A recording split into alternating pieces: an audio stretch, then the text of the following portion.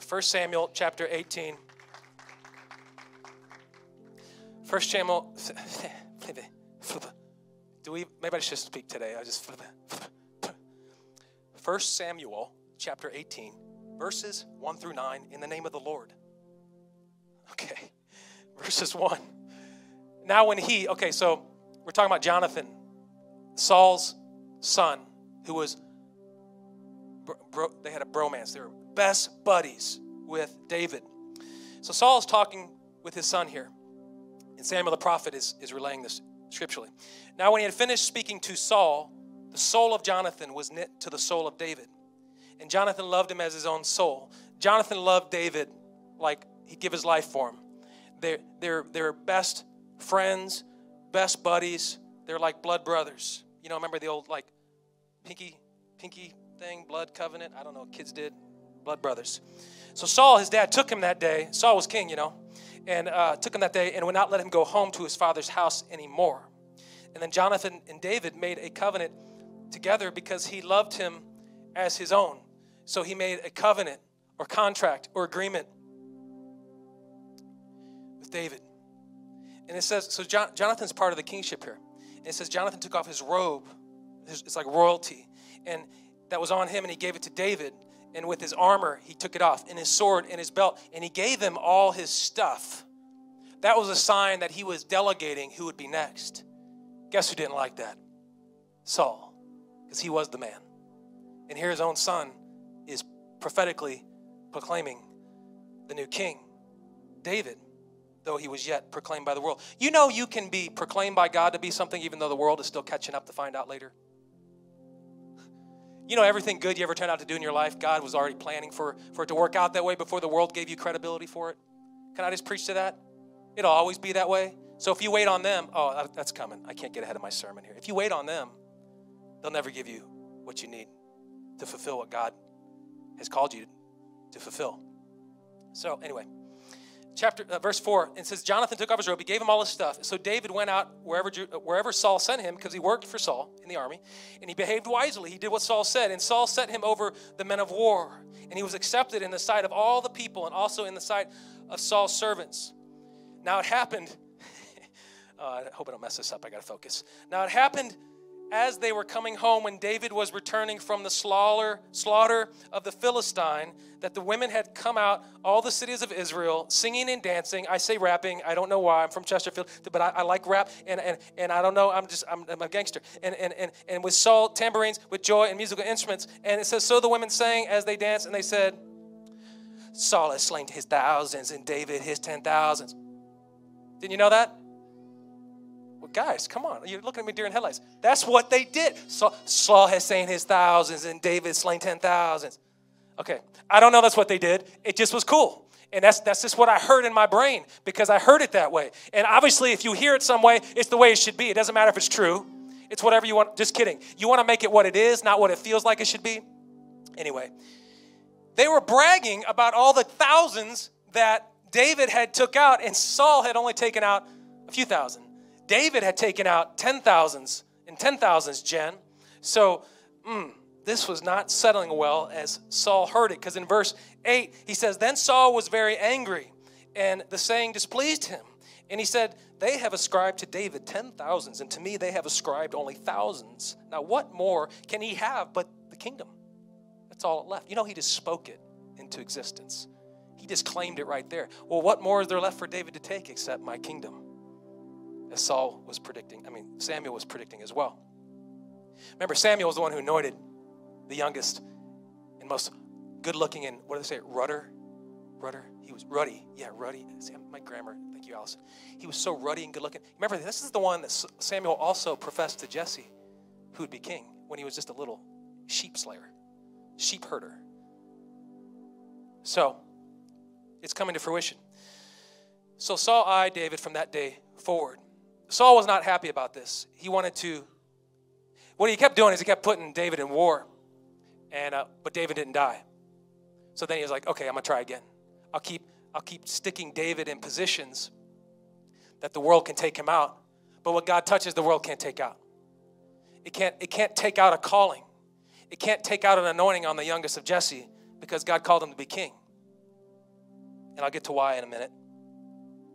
The title of this message is Comparison Crossroads. Comparison Crossroads. Look to your neighbor and say, oh, I really like that shirt. I got to have it. Well, it might be weird, not, if it you know what I'm saying. I really like that shirt. I got to have it. Comparison Crossroads. You know we compare, right? Like, is it normal? Anybody else compare in here when they do things? They compare. I'm getting some heads. That's good. Okay, we got some double hand emojis. I like it. Do we do emojis in church? Man, I'm stuck in social media. Everything's emojis. Brain fried. I see this. You know, it's bad when you start speaking in emojis, Christine. That's a lot of emojiing. Anyway, we live in this culture of comparison, and it's like, it's normal. It's normal. But is it good? Well, it depends. See, I think it's fair to say we live in a competitive culture. Yeah, we do. And there is a pace to it you have to keep, to maintain, to compete, sustain, survive. You have to keep a pace with the culture. They call it the rat race. The pace at which we're willing to work in a job, the pace at which we're willing to work hard in school, how we treat people, etc. Comparison is a natural point of reference we live by, gauge our progress as human beings by. It's natural. But however, there's a difference between being a reference and being the reason. There's a difference between being a reference of comparison and being the reason to do something. Our direction is two different things depending on which one of those we're applying to our comparison. And one can be healthy and one can be toxic poison. Because we live in this type of world, it's more crucial that we pay attention to our motives behind our comparison. Because if our motive becomes wrong, we can start walking down the wrong path because of comparison. So my question today is, are you living based on the worth that someone else has determined for you, or by the purpose God has instilled in your life? Are you comparing to them, and that's your point of reference to do anything in your day? Or you're not worried about them, or maybe they got a good reference. I want to be like them. That's cool. I like that. But I got to plan with God. I got that. Like, which one are you? And the difference is really like, this is a two-way conversation. There's the people who are envious of the others in comparison, and then there's the people who like to put it out so they can be compared to, because it's really a self thing. Okay? So there's motivation, and then there's manipulation. There's motivated, and there's manipulative. There's a difference. Manipulative is like, I'm going to finagle a way to present a certain thing so that you think different of me than what's true. Like when I show all the photos of church, but I don't show the empty seats, It's all about, it was a joke, guys. It's a joke. That's different. It's for the Lord. That's to motivate people. But healthy competition is a good thing. And it feels creative. They call it springboarding. When you want to grow something, you want good people around you, and you want to springboard ideas. That's how you create new ideas. There's no bad ideas except the ones that nobody ever mentions. So failure is not really a thing unless nobody talks and nobody listens. So that's a good thing. And there's a good competitive thing you can create there that's motivating to aspire to be anything. And that's what you want. Iron sharpens iron. That's what you want. But Saul didn't see it like that. Saul, and so many other people in the Bible, the Jews didn't see it that way with Jesus. They saw him as a threat. They saw him as a threat to their establishment. The Romans saw it as a threat to their kingdom and their ruling, their law, their everything. They were worried about the government situation because of Jesus. They weren't really thinking spiritually. They were thinking selfishly. And so just like, and this is even part of the scripture, but just like the way they manipulated Christ into condemnation for death, so is Saul now trying to manipulate David into condemnation for death when David has done nothing but be completely loyal to Saul. So that's not right. That's not fair. And today, that world is called social media. Who's on social media? Do I have more than 4 limbs? It's a necessary evil, right? It's a good and a bad thing. It depends. It depends what it's being used for, how it's being used. It can build great awareness. It can be a great source of news and truth sometimes. Truth. Clint, I know you're liking that one. Clint's my man there. We can share our family photos. on our trip after we put the nice filter on them because we want them to think the water is extra blue, even though it was the Lake of the Ozarks. We didn't know that the Lake of the Ozarks, Jen, could look like the Bahamas. Thank you, Instagram, for your filters because we're keeping it real. We're keeping it real, Ben. We keep it real. Michelle, I didn't like the 12 pictures we took of me, you, and the kids because I didn't like that side of my face. Can we switch it to this one, even though none of you are smiling, but I look okay in that one? Let's share that one. I'm the pastor. It's a joke. It's a joke, people. But you know what I'm saying? Like, it's not even intentional. But after a while, it can grow this self-manipulative habit of trying to draw something up because really we're lacking something here. We feel threatened in some way. And is it, not always, but is it a comparison sometimes? I would say so. I mean, social media is comparison.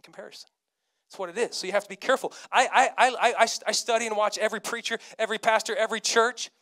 And if I'm not careful, oh, well, they got a new building and they're only so and they got this and they got that. I can get like that. I'm like, well, it's not how it works. It's not how it works. Discover God's perfect plan for you.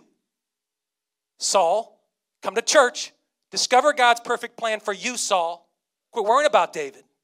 You know? And so I mean, I've done it. I think everybody does it. Like my flesh says, well, it's not fair. It's not right. But then God speaks and says, it's not about you. It's not about what you think. It's about what I ordained to be your purpose, to be fulfilled. And that's all that really matters because that's what you want to happen because that's actually what's best for you. Even though you think the thing quicker is good for you and you think if you have what they have, you'll be happier, but you won't. That takes time to figure that out, and you still fall for that trap. I remember me and Michelle, when we weren't even married yet, and we went down to the lake one time. We used to go with my mom and dad, and they were building these houses off Highway 70. Now it's just blown up. But back then, Clint, there was nothing. And they're building these new homes off Highway 70, kind of like Wentzville, Wright City. And I remember driving back, or maybe it was on the way there, and we drove in. We weren't engaged or anything. Maybe we were engaged, and there were this little neighborhood, brand new houses. And when we saw the houses, we drove in there, and we're like, man, can you imagine what it'd be like to have a house like that? Like, I mean, they were teeny tiny, but brand new, perfect. Teeny's good, less to take care of. They were teeny tiny, perfect. Like they were amazing to us. What we didn't do is go, well, somebody else is getting that. Why can't we have it? We didn't do that. We said, can you imagine if we work hard and we go after it and we stay faithful to God and really believe for the best and give life our best, we could have a house like with a door and like you know, she lived in an apartment. I lived in mommy and daddy's basement, broke musician. And so you know, like that was the American dream, man. And so we didn't look at it in a manipulative way or an unfair way. We looked at it as a motivation to say, this is what you can have. This is what you can have if you work hard. I wrote a paper on my dad. This is totally a side thing. When I was a kid, I wrote a paper called The American Dream. And my dad grew up with nothing in the worst of worst places. And he worked hard. And I never forget that he worked. And I'm not saying every situation is the same. But what I'm saying is he taught us that if you work hard and you go at it with pure intentions, God will open the doors even when the world shuts them. And that's totally true. No one's going to stop you from progressing in God's purpose over your life except you because you doubt. You doubt. So don't doubt and don't be manipulative, be motivated. It's the American dream. It's alive, and you can have that too, Saul. You already have it, Saul. Count your blessings, Saul. Quit worrying about David, Saul, because you got more than you can handle. You know how many DVDs you haven't opened, Saul? Come on, Saul. Relax. Go have a mocha. Saul. This is a good one right here. I hope this doesn't hurt too much. It would never happen here in this church, but if someone succeeding bothers you, that's a problem. That's a problem. If someone else succeeding bothers you and you get irritated, I mean, I've done it. I can't face myself because that one turns too. If that bothers you, that's a problem. That's manipulative. You see, that's not motivated. That's manipulative. It's not healthy no more. Now it's strife. Now it's envy. Now it's toxic. Now it's not healthy to me, Jen, because I'm starting to crumble as a person and become someone different than God wanted me to be because of somebody else succeeding. Real love lifts people up. I know, there's so many people in here, and whenever any of them succeeds, we lift each other up. When Nate gets a victory in something, we lift him up. When Mike gets a victory in something, Christine, we lift him up. When Jen gets a victory, we lift them up because we want to see them win. We want to see them win. Did you know you can't win if your neighbor doesn't and you're in something together? You can't be a house divided. So we want to win. And so what's so cool about our church, because we're already winning, like if we take that into the world, what will people think? Well, they didn't judge me, and they were actually glad that I did well, and they wanted me to get the promotion, and they wanted me to do well, and they wanted to see the best that God had in store for me. I'm not familiar with that because I live in a culture that's all about me, me, me. And so I'm not used to even feeling love. I'm used to being cursed for sharing the news. But God's children are different. They don't curse it, they bless it. They bless their enemies. Even when they hate on you, you're supposed to bless and love your enemies. That's what Jesus said. Bless those who curse you. It's hard to do. Even in the car, he says. You're not supposed to just bless them when you're face to face. You're supposed to do it in the car when they cut you off. Oh, snap. Been there years and years ago. Years ago. But are you motivated or triggered by manipulation? Does anybody else hear crickets? It's better than Finding Nemo that time. We were praying and Finding Nemo under the sea or something like that. No devil. Anyway, I can deal with the crickets. It's nice. It's like a spa clock. But what happens is when we start turning in our motivation into a manipulative self thing, we become envious. And guess what we start doing? We start dogging the person. To them? No. To someone else. You know what the Bible calls that? Gossip. Talebearers. Anybody know what a talebearer is? It's a gossip. That's what the Bible calls a gossip. So that's what we do. We start telling everybody why can you believe she has that boyfriend? And can you believe that she just got that new ring and all these things? And can you believe he did this? And can you believe he looks that good? He's got a six-pack and you don't. Can you believe like he's dedicated and he just lives in the gym? I don't have time for that. That was when it used to get me. I used to get really bothered because I could never look like them. But I had to get real with myself and say, you know what? They dedicate more time to it. It's not that I'm not capable. It's just what they do. But guess what? I got gifts too. I don't need to worry about what they have. That's their gift. And that's a good thing. So when you have that mental shift in your brain, it's called becoming wise, discerning, sanctification, all these things. You're growing in your understanding of how God works with people and through you and for you and changes you. You won't turn into Saul.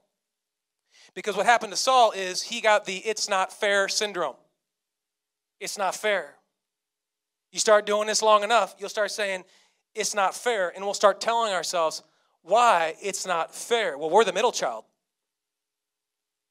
Let's do something about it. It's not fair. Quit crippling yourself because of an excuse for somebody else that did something to you. Do something about it. You don't want to do that? Then go do something. You have a choice. Well, I have a situation. Okay, understandably. But can you say God cannot bless the situation? Do you believe God? That God can make it better? Do you believe God will if you seek diligently after God's own heart? Like, you know who did that? David. But we want the prize of David without being David and going after God's own heart. So it's easier to stay Saul and say it's just not fair. And so we get that it's not fair, and it gets ugly. It gets so ugly. Back to social media. Has it not gotten ugly? Like there's some really good conversations happen right now on social media. And there's also some nasty, ugly ones. There's both. There's both. It can be good and it can be bad. There's a line you got to draw. It can be good. It can be bad. Is it getting ugly? Is it changing the course of what I intended for it to do? Is my mission shifting because it got ugly? Because I got caught up in the emotion of it and I forgot what I was doing anyway because I was angry? That's not what we want. The best way to stay calculated is to stay focused. When something stirs you, you got to focus. Because if you let your emotion take over, you don't know what can happen. It can get ugly. It's not fair. It's not fair. It's not fair. Well, they had a good upbringing. It's not fair. Well, yes, you know what? It's not fair, but it's not about being fair. It's about overcoming adversity. It's about overcoming it, because this part may not be fair in comparison to what your situation, but you got something they don't. So now it's not fair the other direction. That can go all across the lines here. So you can't compare, and you got to get to a point where you're at a comparison's crossroads. Because my worth is not based on somebody else's success story. My worth is not based on somebody else's success story. Oh, this is the best. Does anybody ever have this happen? Like, we can get close enough to keep picking parts out of the good thing that we're envious of, but we're not supporting them. We don't want them to know about it. I think they call that unfollow on Facebook. I don't want to defriend them. What would they think of me? But I don't want to see what they're doing. And if I do, I can just creep over there. Why does Pastor Jeff sound like so experienced in this subject? So I can just creep over there and I can pull out the good nuggets, but then I can create it as my own. And then I can do what they're doing, and I can put out a video too, and I can do something, and I can get a nice microphone, and I can buy this, and I can do all these things. But where are they in the conversation? Guess where they are? They're crickets in the back of the theater. Okay? Why are you in the valley when we're climbing up the mountain? Who's getting on the mountain? They'll keep telling you why you should stay in the valley. Well, it's really steep. There's a storm coming. You sure you got enough tents, David? I think you should just stay in the valley with me. Why he's Googling, how do I climb the mountain? How do I climb the mountain on the side? I'm Googling how to climb the mountain. You see, that's not a good thing. That's not healthy. That's keeping them close enough to rob them of what you wish you had instead of going and doing your own thing. Because you have a thing God called you to do. Discover God's perfect plan made just for you. I can't preach it enough. That's why it is our vision statement, because it's everything. It's everything. And it's not, I know this is kind of humorous, this whole conversation, but it's not even intentional by most of us. It's subconscious. We do it and we don't even know it. Man, if I had a tape recorder and playing back some of the stuff I've said, I'd go, wow, I didn't know I said that, Jen. I would never say that. Oh, yeah, bleep. You know? Like, maybe that's a good thing. Maybe we need to check ourselves once in a while. Hypothetically. It could be subconscious. And envy can take over what was motivating and make it manipulative. So how do we fix it? Purpose. God's purpose. God's purpose fixes it. God's purpose gets you there. What they have doesn't. In fact, what they have may stop you from getting there. Because it's getting ugly, because you're worried about them, and God's saying, I'm over here. I'm calling you over here. You step by step. You're not stepping. You're worrying. You know, the devil, if he can get you to dwell long enough on what somebody else has done or the past or all these things, you know what you quit doing? Moving forward for God. That's what you quit doing. So you have to make a conscious decision and say, I'm not going to let it hold me back. It's foolishness. I'm not going to believe the lies of the enemy. I'm going to go after what God has. And anybody that blesses my brethren or my sisters, my sistren, is that a word? My brothers and sisters in the Lord, I'm going to lift them up because I'm at a comparison crossroads. I'm at a comparison crossroads, and purpose gets you there. See you at the crossroads so you won't be lonely. See, anybody? See you at the crossroads so you won't be lonely. You know the next line? And I'm going to miss everybody, and I'm going to miss everybody. Anybody know? Bone Thugs, guys, come on. I mean, what is going on? I'm going to miss everybody because I'm not going to be worried about y'all because I'm following God. And that's how we all should be, at the comparison crossroads. I'm going to miss everybody unless you're with me because I'm not going to worry about you. I'm not going to worry about you. I'm not going to worry about it. That's a revelation God has to give you because, man, it makes you ugly. You don't even know it. It can make us ugly. Purpose gets you there. I've hit a crossroads. Fruit comes from God's purpose, not from stealing fruit out of another garden. That's how fruit comes. If y'all could stand this morning as we close. I was designed to be fruitful, but based on God's plan over my life. Remember, he says he's the vine, we are the branches. Like if we're not in the tree, we won't produce fruit. will wither and die. Branches cast aside. So we have to be in something that produces fruit to produce fruit. And if we're trying to pluck it off of another tree, we're not in that root, okay? So we'll never produce fruit that lasts that's robbed from someone else's tree. We'll never do it. And Saul was trying to end a mission that God created. So he was a fool. And we know what happened. We know what happened. He had a purpose, and you have a purpose. So quit worrying about the others. Quit worrying about, well, what if I don't get this by the time I'm 30? What if I don't have this many kids by the time I'm such and such? What if my wife don't say these things to me? And then you start preaching to yourself completely made up scenarios because it's not exactly what you said it should be. And that's not actually what it even was, but your mind can twist it. You know, like, why do I have to be fulfilled by somebody else? You don't, because you won't. You'll be fulfilled by the calling of your life. It's the only way you get there, and that's purpose. My worth is not comparable to someone else's success story. And their success story might be not a success story for you. If you try to take it right now, if you try to take their success story right now, you might crash and burn with it because it was not meant for you. And you're not ready to handle that. And maybe you are, but God had something different. And maybe it's so much different than what you even think it's going to be. You don't even know what you're asking for. You don't know what you're asking for. You don't know what goes behind it. You don't know what goes behind it. So when it looks good to pluck it off the shelf of the spiritual Amazon and you think, I'm going to take it, that's what I want. Maybe you don't know what you're asking for because you don't want that. Because maybe you don't know what comes along with that. And God has to prune you and season you so you can handle that. And if you took it now, you're going to waste the provision He gave you.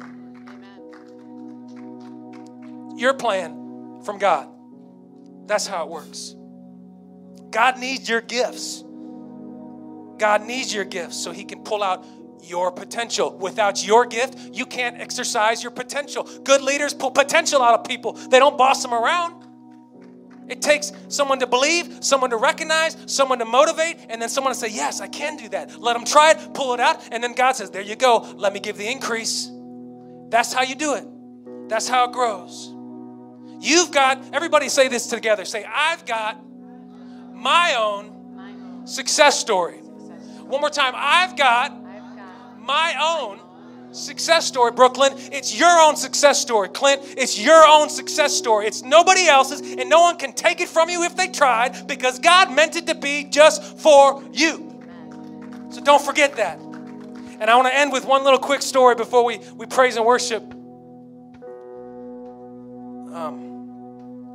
It's the simple things that actually bring the joy.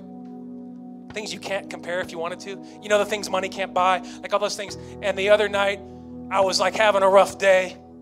And Chloe, you know when they're little, they don't see your issues, but they get a little older and they start picking up on it. And then you're like, they see that I'm hurting, or they see that I'm upset about something, or they see that I'm happy. Like they start Paul parroting it, and I was bothered by something. It was really stupid, and I was tired and I was upset, and I was doing something, and I said, I'm just gonna go to sleep, you know. And she says, night, Dad, I hope you sleep good. And it sounds silly, right? But she thought, hey, Dad, I hope you sleep good. She saw something I needed, and I didn't think she could see it. So that actually bothered me. Because I got to smile more. And I'm just saying, those are the things that actually bring fulfillment. Not the things you compare that somebody else has on social media or on the surface. Because that's surface level stuff that has no root to begin with. The real thing is in the dirt with the people that you're walking through the trenches with.